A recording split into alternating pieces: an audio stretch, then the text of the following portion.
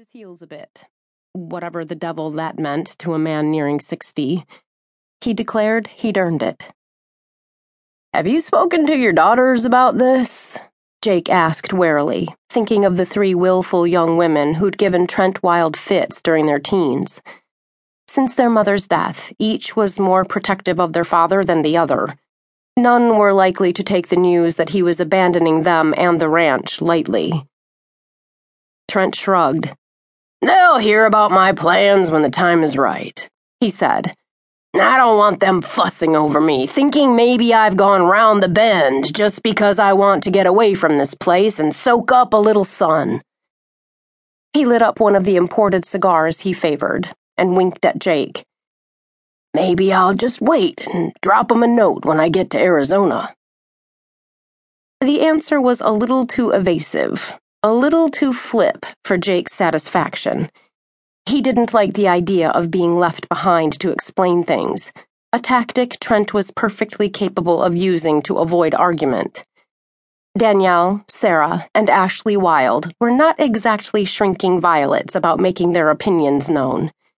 If any one of them disapproved of Trent's plans for the ranch, they could make the old man's life hell. Not that they could change his mind, Jake admitted dryly. The trouble was, once they'd given up on their father, they were more than likely to turn on Jake. He shuddered at the thought of coping with the monumental temper tantrums and devious manipulations of which they were capable.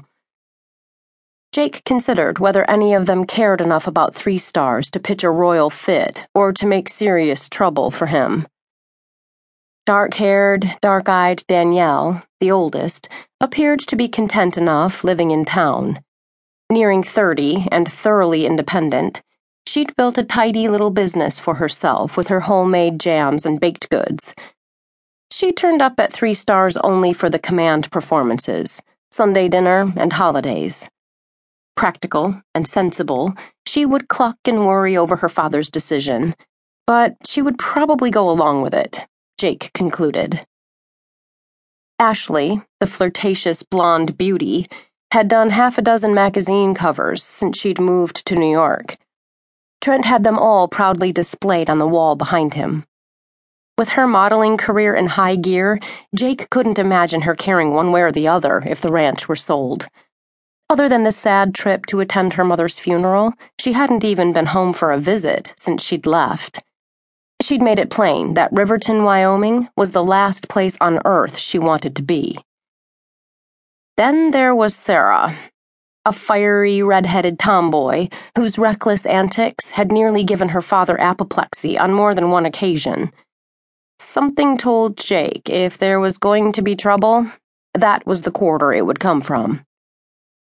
Sara had been dogging his footsteps, poking her nose into ranch business, asking questions, ever since he'd turned up on the ranch. He doubted there was a chore around the place she couldn't handle, or a ranch hand she couldn't charm into doing exactly what she wanted.